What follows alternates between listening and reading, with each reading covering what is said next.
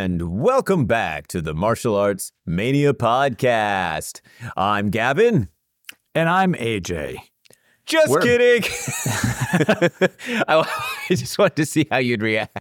You thought you'd get an Elmer Fudd out of me? I thought, and it worked. It did. So let's get that correct. I'm AJ. And I'm AJ. No, okay, Gavin. No. You're Gavin. Yeah, that's okay. Right. I'm Gavin. That's correct. How are you, good sir? I'm doing really well. How about yourself? I'm excellent. Can't complain. Same old. Just school. Lots of training right now. Lots and lots of training. Trips down to LA. So, and once again, still don't get to see you. And it's funny. I actually posted a picture of Sugarfoot and I from yesterday, and I feel like sometimes people see that, LA friends, and then they'll get upset with me. Well, why didn't you come see me? The thing is, salty. It's salty. That's the perfect word. My trips right now are literally, if I'm there for just over 24 hours, it's training, sleep, training, go home. So, yeah. And let's also be clear for our Los Angeles listeners and also our non-Los Angeles listeners. We're talking about Santa Clarita, which is technically Los Angeles. I had you've come in the last 2 weeks. I also had another friend, Mickey, come in also in that area. And I'm like, I can't make it. Yeah. So, this trip was Simi Valley first, then Santa Clarita. Last trip was Chatsworth, which is, so I'm not going into the heart of LA and that's why I just don't even let people know. Cause there's really first of all, there's no time to hang out either. No. Like for you, it's like you could come train with us and we'd get to see each other, but there's really no like hangout time. Well, no, I think we were even joking about like, if that happens again in the next couple of weekends, we'll have like some green powder drink in the parking lot before we go our separate ways. Yeah, it's just kind of the way it is. So hopefully in the not too distant future, I'll be able to just take like an LA weekend trip where I can let everyone know and be like, what's up, y'all? We hanging out.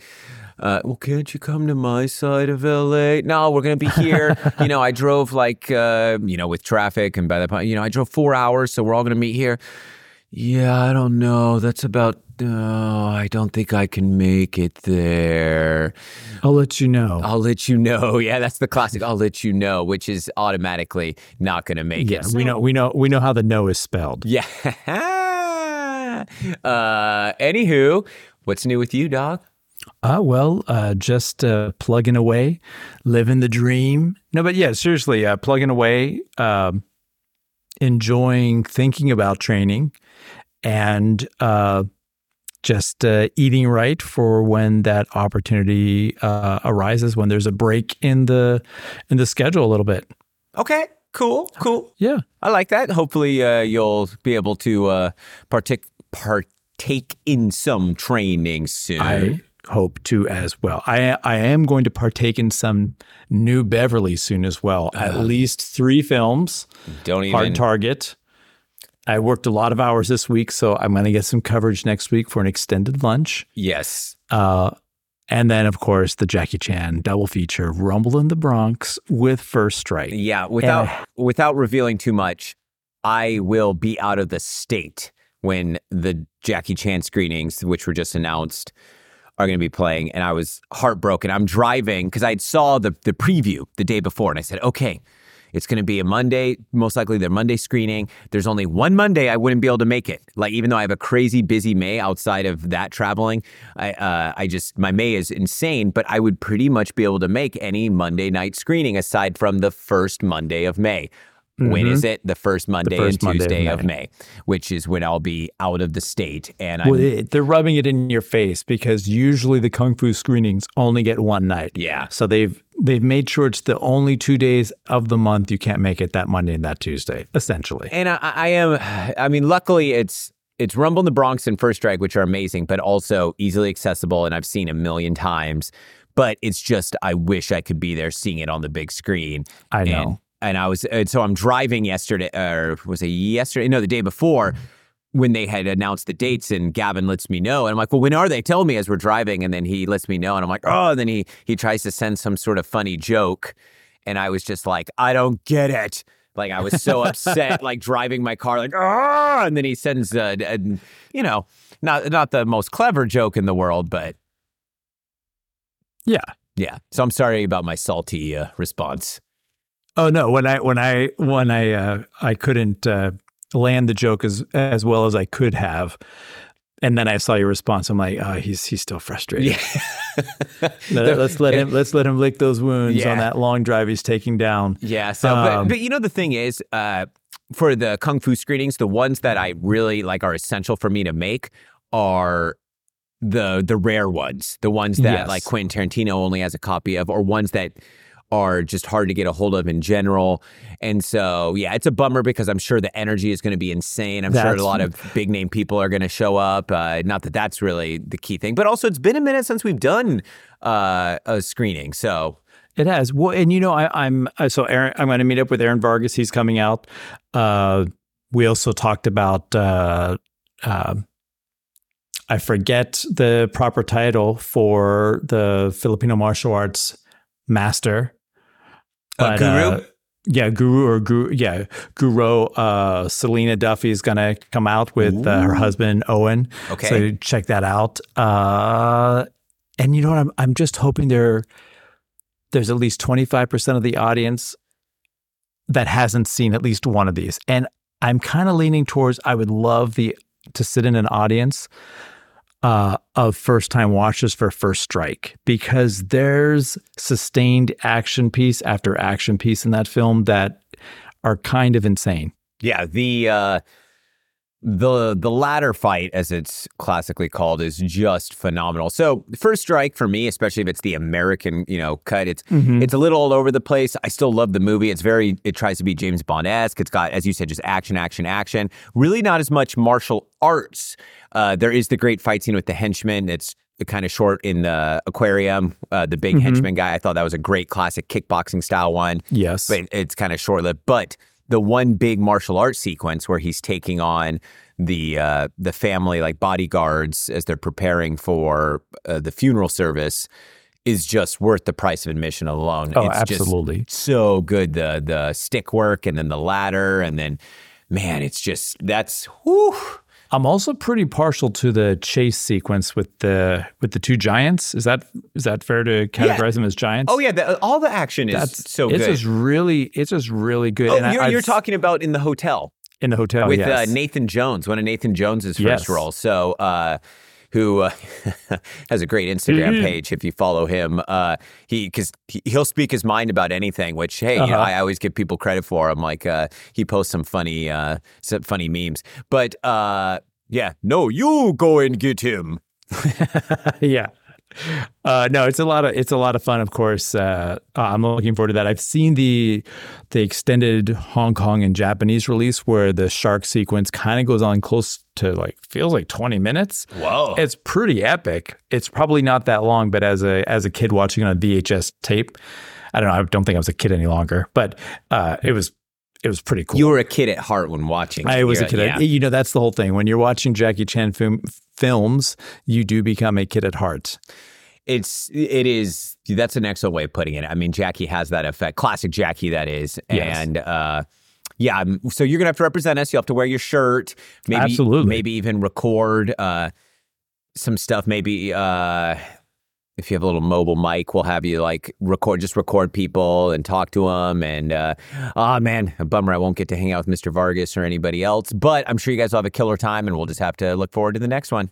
Sounds good. Yeah. So otherwise, in martial arts movie news, the Hiya app has dropped what would be the first 6 episodes of the Donnie Yen Fist of Fury TV series from the mid-90s, a classic one, which is funny. So in the Western world, or at least in America, it's been released twice in a sense. So for those of you that don't know, Donnie Yen did a Fist of Fury TV series, TVB, in Hong Kong in the mid-90s. Now, there's been gazillions of martial arts TV shows from the 80s to the 90s till present day. And you have to remember, this isn't like America when a show's like a hit and it's it goes on for multiple seasons. Typically shows it's like somewhat between what we used to call a mini series and a regular series, that it's like shows were established, all right, it's going to be one season, but it's like 20 something episodes long. Yeah. And then the show's done.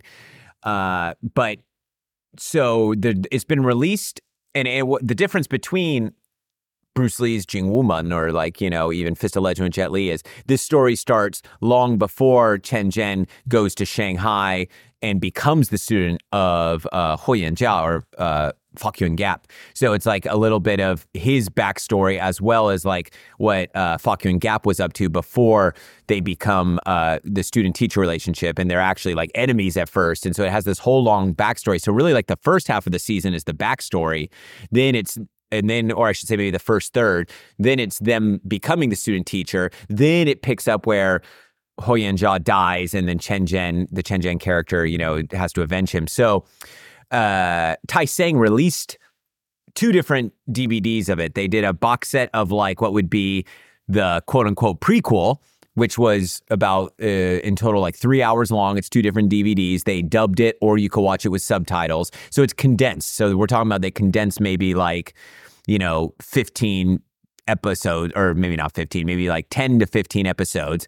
Then they released a DVD of what would be the same timeline as the Fist of Fury Bruce Lee movie, starting with the death of Fa-Kyun Gap and then Chen Zhen avenging him. And that was just one singular DVD, probably maybe 2 hours long, the movie. And same thing, they had an English dub option. And as far as later English dubs go, I actually really liked the ones from that series. So I had both of those. I still have what would be the quote unquote prequel double box set, but I lost the Fist of Fury, like the second one, because I left it in a TV with a DVD player built into it at my parents' house before they moved when I was away at college. And then I remember like, oh, well, what happened to that TV? And I think they may have left it there with the house, like sold it as part of like some stuff staying. And I was like, oh, so whoever got that house next, it was a nice house too, got a DVD of Donnie Yen's Fist of Fury TV series. So when I got to China years ago, I found, you go to the local DVD shops. I found the whole series, the entire run of it. I said, perfect, cool, buy it. Well, no English subtitles, and it was only in Cantonese. So I think maybe because it was the mid-90s, it was never dubbed for Mandarin language television, or it just wasn't on my copy. So really, I had the entire every single episode, but I had no way to, I don't really speak any Cantonese. So I wasn't sure how they were going to be releasing it on Hayao when they announced it. I'm like, is it just going to be the exact same versions that Tai Sang already released? So in theory, we're getting about maybe 5 hours of like 20 something hours of footage. No, they're releasing it episode by episode with subtitles. I love that. There's no dub, but they're going to release what appears to be what would be like all 20 something episodes, because they released the first 6 and I was watching part of it just now. And wow, it looks amazing too. It's remastered. So even the DVD versions I had before look good, but not this good. In fact, it's like so good on HD, you can see a lot of their television makeup. And the cool thing about the series also is, well, it's cool and kind of not so cool is by this point, I mean, on TV, they were filming with sync sound. So the sound quality is nowhere near up to par with like American television, but it's all the actors' own voices. So it's cool. You're hearing Donnie Yen speaking Cantonese. And I love the series. I think, and Donnie was the action choreographer. It's of all the like Hong Kong or Chinese television series I've ever watched, it's my all-time favorite. I love it. I'm looking forward to re-examining it. I'm looking forward to delving into it as well, because I have not seen the entire series. I've never even, I was not fully aware that it was such a robust series. Oh, yeah. Yeah, so and Eddie Ko as Fa-Kyun Gap or Ho Yanjiao is fantastic. So good. Like, they could not have cast it better. He really helps make the series, and there's a great supporting cast. And yes, a lot of the stuff is kind of hokey, but the amount of fight scenes you get, and obviously probably the timeline they had to choreograph them, I enjoy it. I mean, but you have to go in knowing it's a TV series and what to expect out of that. There's actually a ton of Bruceploitation-like elements in it, very over the top. But I love it. I suggest everybody check it out. So really, aside from that, Donnie Yen's Sakura also came out, coincidentally enough. I won't be able to see it anywhere, unfortunately. Boo. Thanks, Go USA, for not releasing it in the Fresno area. Boo. But yeah, it is what it is. However, Jessica and I did decide tomorrow. So when I was looking to see if it did randomly get released, we actually decided that we are going to go see a movie tomorrow, because this article popped up on my phone of, it said, the best animated film of the year is not Mario. And I was like, okay. And I saw like a clip of what looked like an anime, and there's a new anime called Suzumi. Okay. And it looks beautiful, and it's playing at multiple theaters in the Fresno area, but it's also playing at the theater right down the street. So, and Jessica loves anime, and as I've mentioned before, she's the one that introduced me to anime, and gave me a new appreciation for it. Even like the studio Ghibli, or what is that right? Studio, I always say it wrong. I know what you're talking about. Yeah. Ghibli. Thank Ghibli. you. Yeah.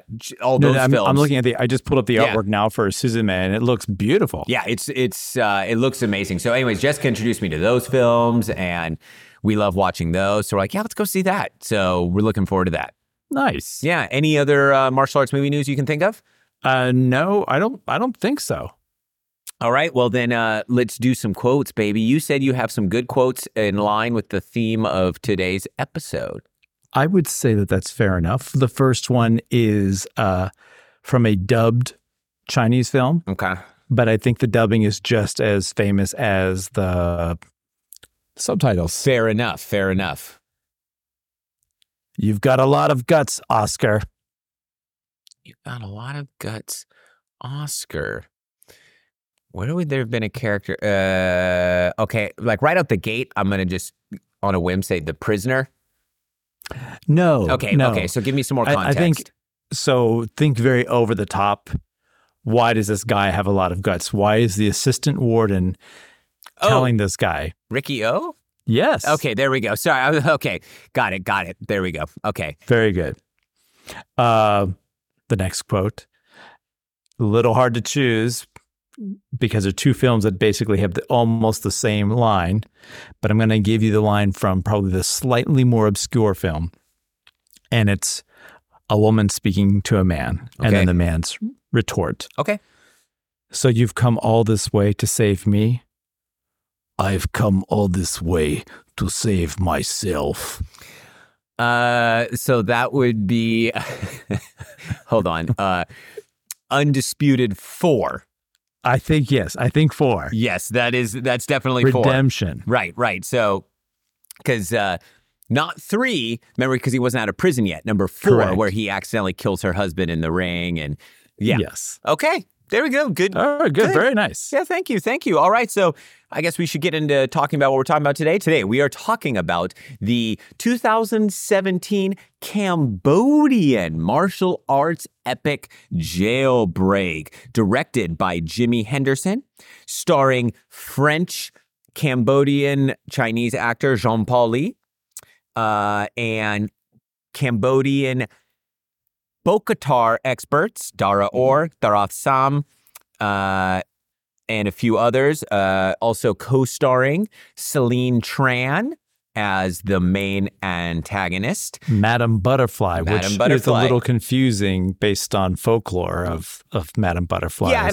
Yeah, and then also with some appearances from some other individuals, most specifically for people familiar with Cambodian martial arts would maybe E Putong, who is a very famous Prado Saray fighter, Kun Khmer, which is for lack of a better term, the Muay Thai of Cambodia. So our main stars do what's more the traditional style of Cambodia, Bokatar, which could be more compared to, I guess, like traditional Kung Fu, right? But doesn't look like Kung Fu, looks more like traditional Muay Thai. So really more comparable to Muay Baran. But this individual, the guy who plays the cannibal, was a Cambodian kickboxing legend. So yeah, this is your first time watching it. This was my first time watching it. As of this morning, dating back to yesterday, I've watched it twice. Okay. And wow, that was fun. I took notes.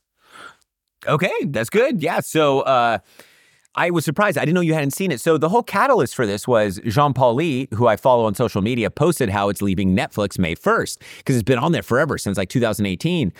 And it's finally leaving. I mean, I can only assume it'll get picked up automatically by someone like even Haya. But it'd been a little while since I seen it, but I was lucky enough to actually see what I believe was the American premiere of it back in 2017. And I had to go back and look on my Instagram just now with Gavin to figure out which film festival it was, but it was Beyond Fest in 2017. So I posted on October 9th, 2017. So it may have been that same day or the day before. But I went to the screening of Jailbreak. I remember it was in the smaller theater. It was in the Egyptian, if I'm not mistaken. And yeah, I loved it. I mean, and it's interesting. I've actually gained more appreciation for it over time because you can't help but notice how it is slightly, if not more than slightly, derivative of The Raid. But with the budgetary restrictions and technical restrictions and so forth, you can understand why they took the approach they did. And what we get is a stellar action picture for really what's like a first-time outing for a lot of the people both in front of and behind the camera. We do. It's a lot of fun, and it's. I kind of appreciate that you picked this film to watch right now because I felt like. The guy who plays Playboy. So that would be Savan Philippe. Yeah. So it wasn't, I'm sure I don't know what people think, but I just felt like, I see the spirit of Richard Ng living through that character in this film. Yeah. It was just a lot of really well balanced of serious to light comedy, like kind of even the way the fight scenes were orchestrated. It's like when it's a comedy moment, they embrace that full comedy beat, they embrace the full serious beat, and they don't linger too long in the overly serious moments, which is really hard to do because usually you will get lingering too long and overly serious to compensate for the lightheartedness. And part of that is kind of cultural expectations and so forth. So what makes it different from The Raid is the fact that The Raid is 100% serious. There is like not even comedy at all. This film embraces some more comical elements. It's still a serious movie, but has the comedy spliced in there through the character of Playboy, through even the character of Suchet, played by Dara Fong, another one of the Bokhatar experts. And it's kind of wacky at some points. It's kind of silly, but these are also what's expected from the films of that region. And I know that, so according to some of the research I did, one of the French-Cambodian producers, he wanted to make a Cambodian film that was outside of the typical genres that they have, which we stated was romantic comedies and ghost stories. And it's interesting because when I lived in Thailand, and, I would love to go to the movies. I get the movie trailers for like local Thai cinema. So by this point, Thai action cinema was already huge because, I'm talking 2010, Ong Bak came out in 2003. So they already had a prevalent action cinema. But there's also a lot of local comedies. And it's funny that that producer said that because same thing in Thailand, ghost comedies are big. And for lack, I'm not sure what the proper LGBTQ term would be. So if anybody wants to let us know, but a lot of kind of almost transgender themed comedies. Like I remember being over there. In fact, I remember seeing a trailer for a transgender themed ghost horror comedy. Like it's the kind of local humor type stuff that is just, what audiences are used to over there. So I think yes, they're trying to establish like a new genre, an action film, but also still want to give their audience some of the more comical elements that they're used to. And some of the comic beats, I'd say especially like most of Playboy's stuff, I think plays well. And it's like you said, it's almost like Richard Ng, where he does such a good job. It doesn't feel unnatural. It feels more just like a comic relief, right? Then there are some moments which are just, a little more wacky, but a little more wacky, a little camped up a little bit, right? And those probably won't stand the test of time. But Playboy's performance, Sivan's performance as Playboy, I think is something that can hold up. Plays it very well. So it's almost like for a period we're following him for the comic relief. So each character has a different point of view. It's kind of a really well balanced ensemble piece, even though we do have a trio of heroes that we are supposed to follow. This is correct. So we might as well go straight into the plot. So pretty much the story revolves around there's this character Playboy. And it's believed that he is the leader of a notorious gang, the Butterfly Gang. But after being arrested and captured, he reveals he is not the leader and is willing to give up the leader, for a lighter sentence or whatever. So an elite group of police officers are given the task of escorting him to prison. And with them, we have a visiting French police officer played by Jean-Paul Lee, who plays, he's listed as just Jean-Paul, because one of his former comrades, or whatever you might say it, is a French Cambodian who's back in Cambodia and is like the captain or whatever. So he's over there kind of, I think probably maybe doing technical training of so forth. But then we also have our 3 local police officers who have the same name as their real life names. So we have Dara Orr, who is a real life Bokhatar expert playing Dara. We have Tharath Sam, who's playing Tharath. She is a real life Bokhatar expert, but also professional MMA fighter. So I believe she had a record of 3-2. Let's see, or professionally, 4-2. And she actually fought in one championship in the early days of ONE FC. Oh, really? Yeah, back in 2014. So she was in ONE FC. She ended up being 1-2, but overall she was 4-2 in her fights, which is a very respectable professional record. And it is. But she hasn't fought since 2017, so I assume she's kind of retired. But yeah, and then finally our last one, the last part of the trio is Dara Fong, who plays Suchiet, who's also another Bokhatar expert, who's actually done, I know, full contact Bokhatar fighting because I've watched it on YouTube and I just rewatched it again. So real quick for Bokhatar, it is like the traditional Cambodian, I shouldn't say like, it is the traditional Cambodian martial art. It's another one of those ones that was kind of not known about forever because it was secretly passed down due to, we have the Khmer Rouge, we have a lot of different invasions and so forth. So it's seen a renaissance in, the last, 30 something years. The true expert is my good friend, Antonio Grachefo, the Brooklyn monk. You can go back and listen to the interview I did with him. He lived in Cambodia for many years. He earned his, what would be like black belt ranking in Bokhatar, and he knows all these individuals. So Dara Orr, that's really cool. Yeah, Dara Orr is his like Bokhatar brother, and Thrasam is his Bokhatar sister. So he's known them for years before this movie was ever made. And he speaks Khmer, and he's a great resource on that. So anybody that wants to learn more can maybe go watch some of his YouTube videos. Martial Arts Odyssey, a great show. But so the style, it kind of looks more like it's like, it's a traditional style based off of animal movements and stuff, but it looks like the traditional kind of Muay Thai style, Muay Baran. But they do have like full contact fights. I'm not sure if they're still doing them, but where they have to dance in between the action. So they have like MMA gloves. They're in kind of an open ring pit type thing. They have to do a ceremonial style dance in between fighting. So then they may fight, blah, blah, blah, exchange, then break apart, and then they have to keep like dancing, and then they can fall to the ground and fight for a few seconds before they're stood back up. So it's a little strange. And as I said, different than the Cambodian kickboxing style of Pradal Saray or Kung Khmer, which is nearly the same as Muay Thai fought in a ring and so forth. But yeah, so that's our group of police officers and a bit of their background. And Jean-Paul Lee is a well-established stuntman. Before this, he had worked on Doctor Strange, and this was his first big gig as a fight choreographer. He's gone on to do a couple more movies now. Very talented. And his background, from what I recall, I didn't get the chance to re-listen to an old interview of his, but is Hapkido. So he's an expert in Hapkido, hence why his amazing kicks and some of his flow and locks and throws.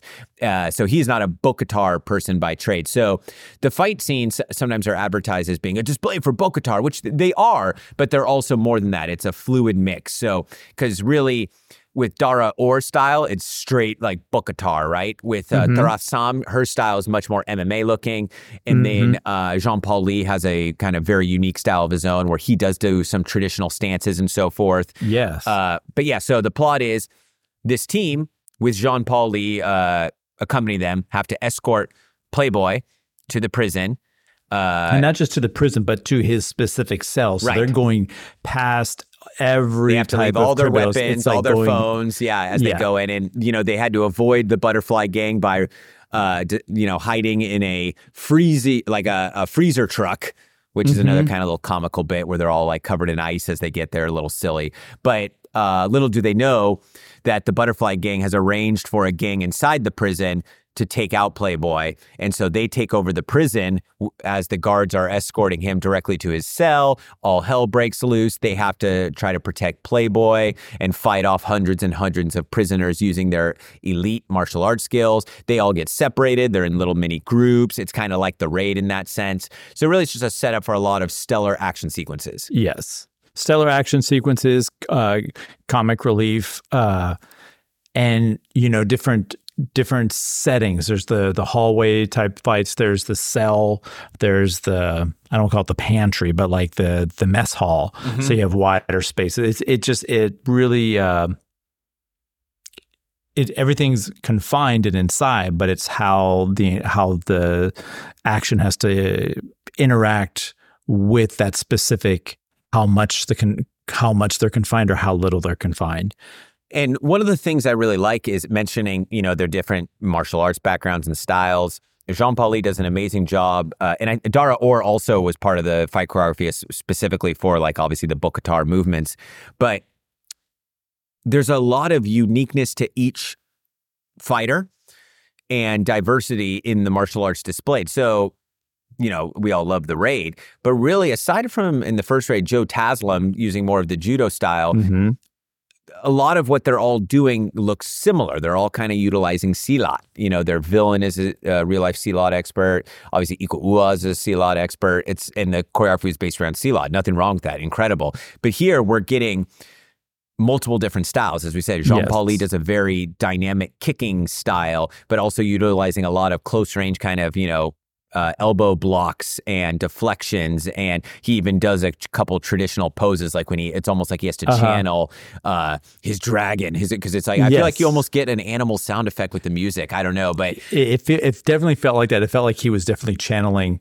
All of a sudden, we were like took a time machine back to the 70s. Yeah, because he does a pose that looks like almost like an animal type kung fu pose. He throws down a weapon so he can do his pose and take like. Yeah, I think he does it twice in the film. And he does some incredible kicking, too. He does. And then, Tharathsam does a much more MMA style, as I mentioned. And so it's cool. And then, who one of my favorite guys, though, is the prison guard that's escorting them in. Yes. He's got a badass style. He's a bruiser, exactly. Yeah. He's a bruiser, but a bruiser that obviously knows some martial arts, but more so like, hey, I'm a prison guard and I get in fights every day. But he throws down. So a lot of the prison guards wuss out or run away, but he stays with them the whole time. He's like, all right, we're in. And he's a bruiser's a perfect word. He's like a big kind of bulky guy, but he does some cool kicks once in a while. He blocks, punches, throws. It's not sloppy. It's just, he's got like a street fighting martial arts style. Yes. And so once again, it's this cool diversity that we get. We get somebody very traditional technical, like Dara Orr. We get someone with a kicking based style like Jean-Paul Lee doing incredible jump spinning kicks, over kicks. And then you get like this prison guard who's more of like bam, bam, like using just his natural strength. Mm-hmm. Go ahead. I'm agreeing with you. No, and then I think what's very unique about this film, as you're pointing out, with the embracing of multiple styles of martial arts in the film, each character is kind of distinct in and of itself. Like we've already talked about, like sort of the dragon poses, but every character's approach to their martial arts. I mean, obviously they all have their different expertise and the filmmaker is working with them to bring out their strengths rather than like trying to curtail their strengths. And what I liked about this film in particular is like you're pointing it out specifically and perfectly when you talk about the prison guard, where he is a bruiser, and it just kind of fits his street style fighting, fits this is how he survived all these years in this prison. And the French Cambodian officer Jean-Paul, who's now visiting or helping, clearly, story-wise, you can tell he's been gone for a while. And his martial arts style, you can tell he's been training somewhere. He's not supposed to be Cambodian. I mean, he's not well, supposed no, to be I know, but I mean, like, yes, but he's come from another land in a way, like even the way he's conducting himself martial arts wise. And so it's a lot of fun to watch how it almost feels like a lighter version of Magnificent Seven, where every person is a little different, right? Yeah, good comparison. I like that. Yeah. And the one we forgot to mention is even our Madame Butterfly, our true villain, when she decides I have to go take care of this myself, and she gets into the prison, Celine Tran is like using a katana wielding style. Yes. And we get a great ending fight between her, one of the ending fights. We get multiple ending fights between her and Throth Sam, where it's, the sword versus pretty much a metal pipe.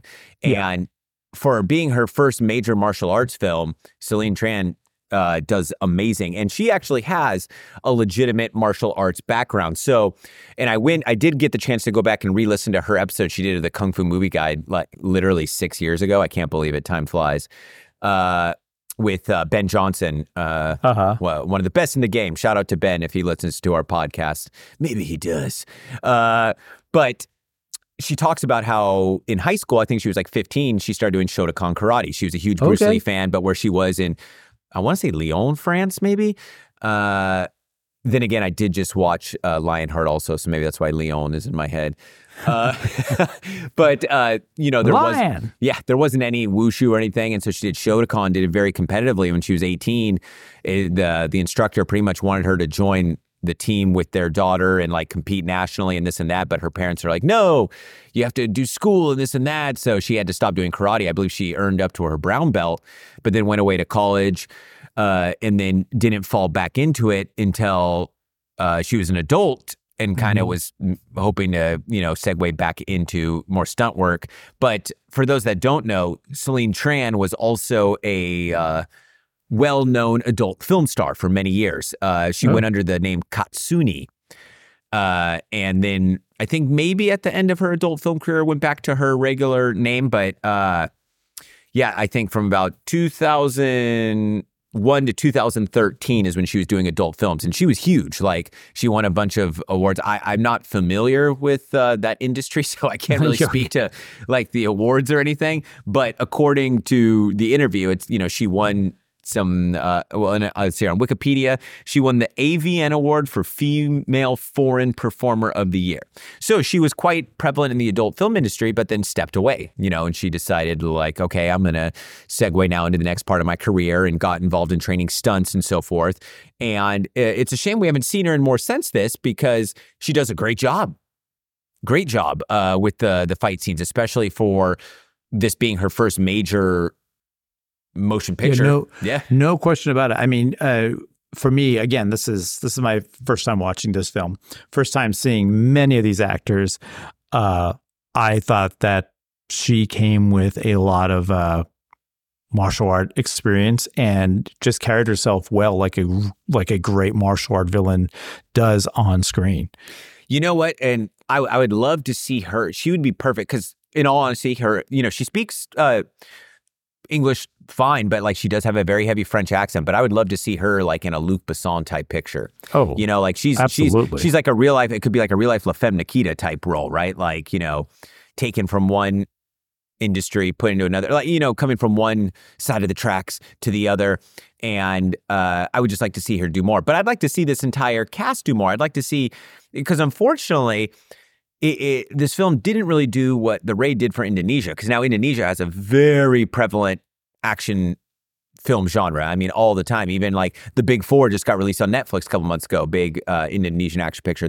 They have a thriving film industry with action pictures being made regularly, and that also kind of segued into Malaysia, which is great. But we haven't really seen that from Cambodia, and I just wonder if logistically it's a lot harder, budgetary restrictions, maybe not enough local talent. And I know there has been some, but nothing that has gotten the exposure that this one has, and none that I've seen that have really been as good as this. No, I feel that some of the the best martial art films that I've seen from this region literally borders Cambodia. Yeah. It's everything around Cambodia, but not from Cambodia. And so it was kind of a great pleasure to see this film and see how it didn't go all dark and hard and didn't go all jokey, maintaining that balance. I think it's an entirely accessible film. And there's some great performances in this. I mean, I personally am count me in as a fan for Jean-Paul, because this guy surprised me on camera the entire film. Every single time he was called to do action in a different setting, I was completely engaged. And in fact, as I said, I've watched the film twice now. But if I'm being completely candid, the first time I would watch the action scenes, I would go back to see, like, okay, am I really buying this? And I would go rewatch the scene. So in many ways, I've kind of like, the first watch was a double watch. His scenes are so good. I would love to see more of him on screen doing more of this type of work, because there was a lot of consistency in what he was doing and variety. And he's been consistently doing stunt work. So the man's working. That's great. He has done some projects. I did watch Night Shooters with him, which was good. Okay. And he was in the second I Am Vengeance film, Retaliation, which was good. I love those movies.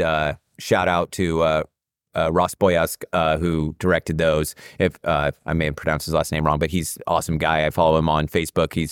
He has the same taste as we do. In fact, he was just watching Martial Law the other day, as in Cynthia Rothrock Martial Law. So those are great films if you guys haven't seen those. Classic old school action. But anywho, in stunt work, he's working on stuff. But the thing I love about Jean-Paul Lee is he has that in the same way Jackie Chan does, but more on a serious side. He has that everyday man look to him. And I mean that in the best way. Like when I see him, he looks like he would have been one of my friends in high school.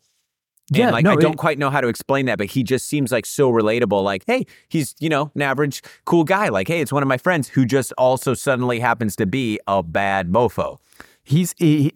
For me, he's completely relaxed, right? So he's not a jacked up action star. Right. He doesn't come across as one. He also doesn't come across as someone who's really trying to prove a point. The introduction of his character from the very get-go is like an observing role, where he's paying compliments to other people's martial arts fighting. He's observing, everyone who's going to be on his team.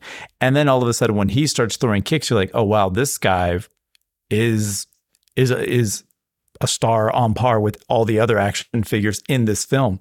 And there's just something about him in like that supportive role. And it's funny, you kind of mentioned Jackie Chan. In many ways, he kind of started off as like the Carl Weathers in Predator for me, and slowly shifted over to the Yuen Biao character. And like I took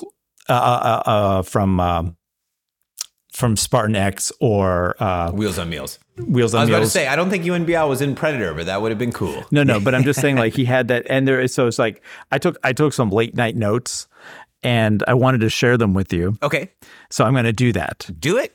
Okay, so let's see how these notes turned out. So it's kind of comedic, attempting comedy here, but we'll see. So do we see the best fight scene in a prison bathroom since Blood and Bone? Did we see the best stick fight scene with multi-assailants since Mission of Justice? Did we see the best fight scene with a metal lunch tray versus a giant man since Never Say Never Again? The best fight scene with women wearing stilettos since Armor of God? They never delivered on that. I saw the women walking down the hallway. I'm like, they got to do an Armor of God thing. Then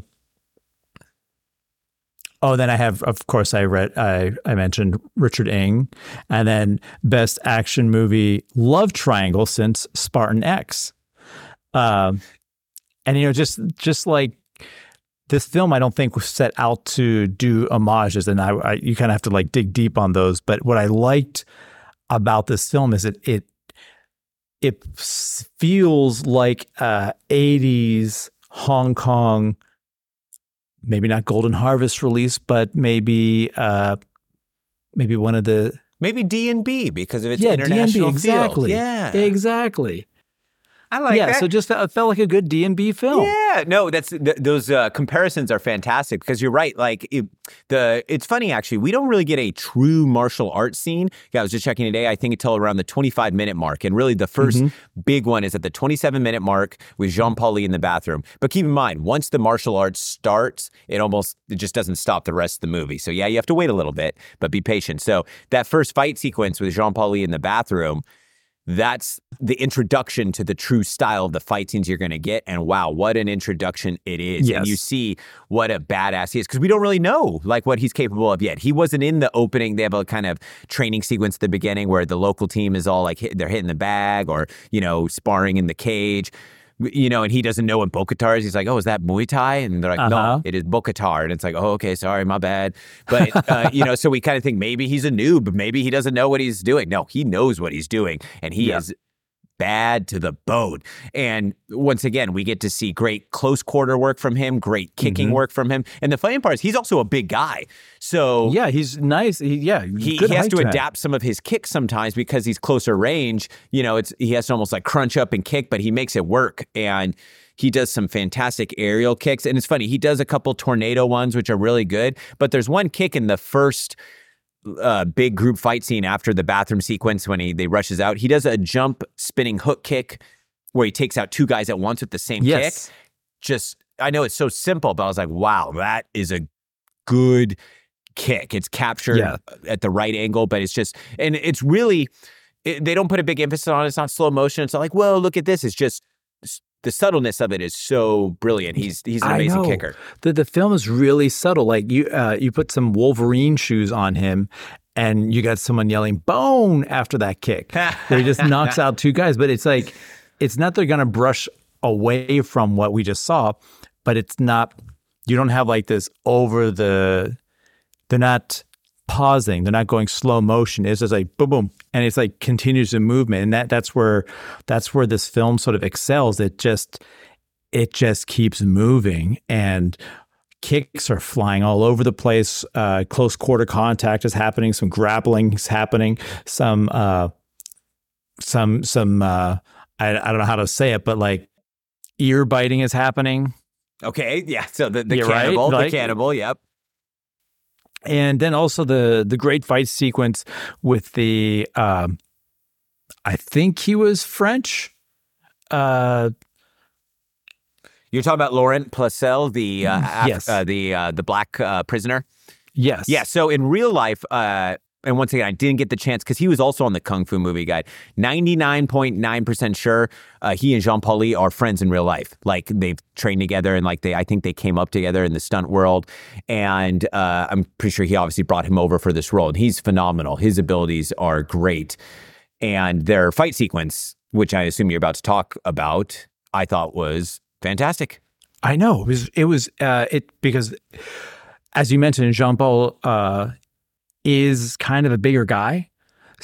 And he was fighting kind of smaller guys at times or chunkier guys at times. This was a chance for him to fight someone who was bigger than he was. Mm-hmm. And I know, I've listened to some interviews with Michael Jai White where he doesn't always want to he's a big guy and he doesn't want to always be the biggest guy because then he'll look like a bully as a protagonist.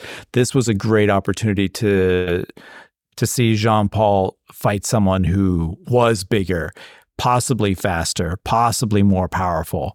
For me, I really enjoyed the fight sequence. How did you take that scene? Agreed. And it's also very believable because of Laurent's skills, right? So at the end, Jean-Paul does have to takes on the main prison bad guy, whose name escapes me, but it's not believable. He's kind of just, as you said, like a chunky, like tough looking guy, like, and it's not believable that he would give Jean-Paul a run for his money. But in this sequence, it is. And Laurent plays this very evil like character.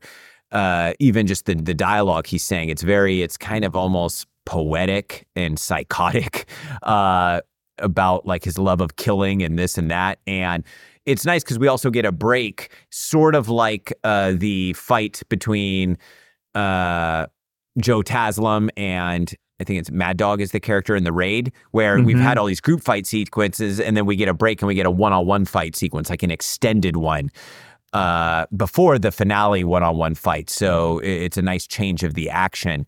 But it's also cool because it's two guys at the peak of their game going at it. It's just a nice change of pace. And once again, it adds to that diversity within the martial arts on screen in this film that we were mentioning earlier. It's great because I think like the menu for this film is, of course, we have some comedic relief moments as we've discussed. We also have the group fights. Then we have smaller group fights. Then we have one-on-one. So it's like this. It's this really well balanced film that. Then you have 2-on-2s, 2-on-1s, 1-on-1s, 5-on-1s, 30-on-4. It's just a really nice balance throughout the film of giving us something different each scene. And I have to say, like the 20 to 30 versus 3 or 4 came off pretty realistically. Yeah. And when it doesn't, they allow it to go a little campy and comedic. But also what we get to make it look realistic is some very cool, intricate camera work. They do some quote unquote long takes that are obviously, they hide the cuts, but they do a very good job of doing it. And kind of follows the action. No shaky camera work, so we love that. We do get a moment of point of view, which I thought was actually really well done, where there's a prisoner that gets hit, and it kind of does the sound effect of like ringing ears and buzz, and it's like his eyes close, open, he sees some of his homies getting their butt kicked, close, open, sees them getting their butt kicked by someone else, opens, and then suddenly he gets kicked again and then falls over, and I thought that was a cool you're right. beat that still included the fight scene within it. Yeah, no, I totally forgot about that because it seemed like it was regular camera work, then all of a sudden it slips. It's like a long take, slips into POV, then slips back out once he gets kicked again. That was a nice inventive period. I think I have to give a lot of credit to the director, Jimmy Henderson. Jimmy Henderson. So he's, from what I've read, is an Italian expat that lives in Cambodia. And when you watch, did you watch any of the credits? Yes, I did. B-roll stuff. Yes, I did. So that's why I particularly mentioned him. You see the kind of budget they're on. So even when you watch, so maybe more comparable to Maran Pal, the first film that Gareth Evans did with the Sea Lot crew in Indonesia, but even that one, I think must have had a much bigger budget. And by the time they got to the raid, I mean, a quote unquote bigger budget, but by the raid, they had a lot more technical abilities and options. And yes, it was still, in comparison to an American action movie, nothing, but quote unquote bigger budget for that region.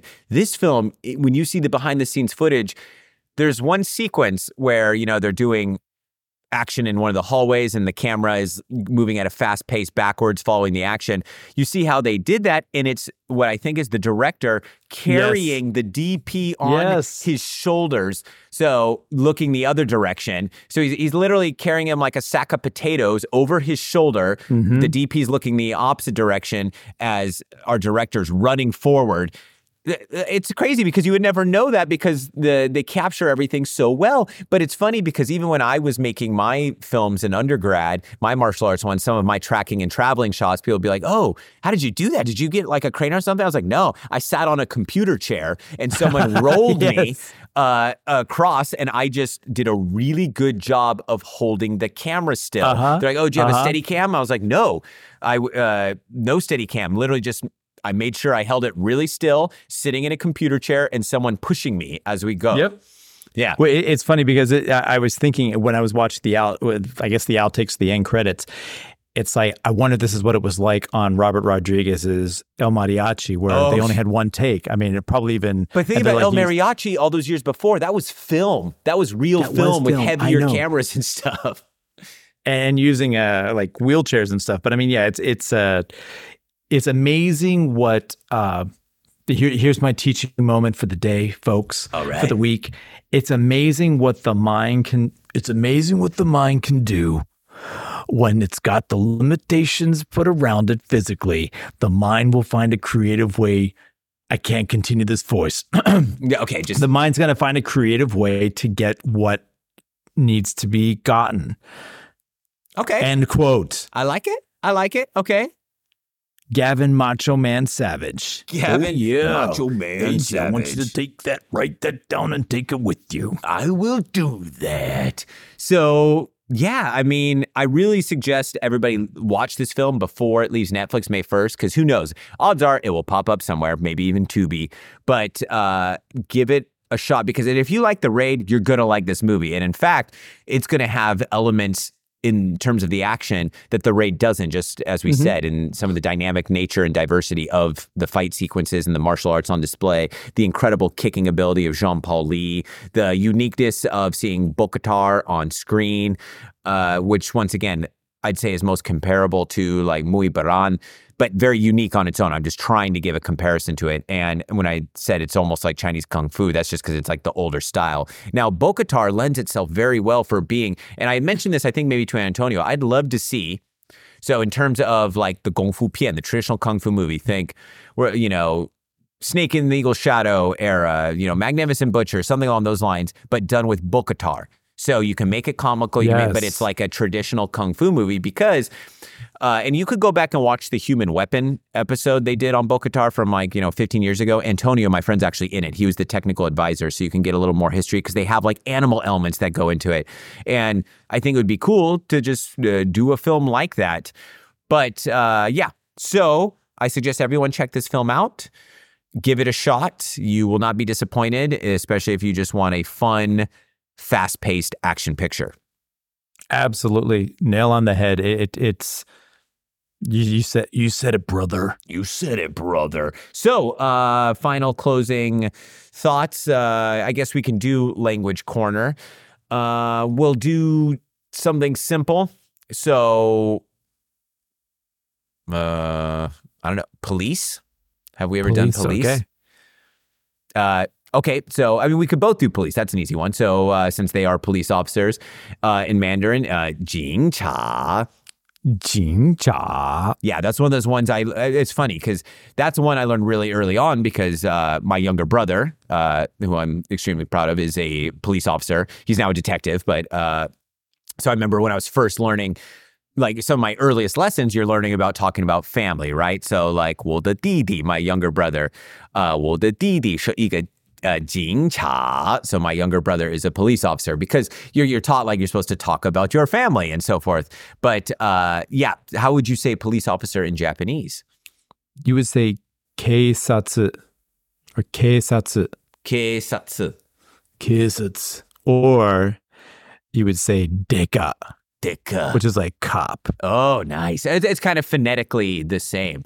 So, but I feel like it's okay to say that, but if you're approaching a police officer, right. I don't know if I'd say Deka. I would say,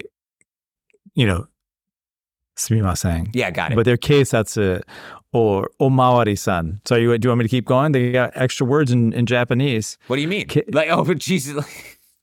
It's the keisatsu is what they are. Got it. So, for example, classic film police story with Jackie Chan is very simple. It's 警察故事. 警察故事. 故事. 故事. Yeah. So, which 故事 is story. Story. Yeah. In Japanese, do you know what it's called? What is it called? Police story. I like it. Yeah, they did the phonetic. That's easy. All right, so there you go. 警察, police officer. And then for you, the 警察. 警察. I like it. Very good. Easy. Okay, everyone, check out Jailbreak. Fantastic film.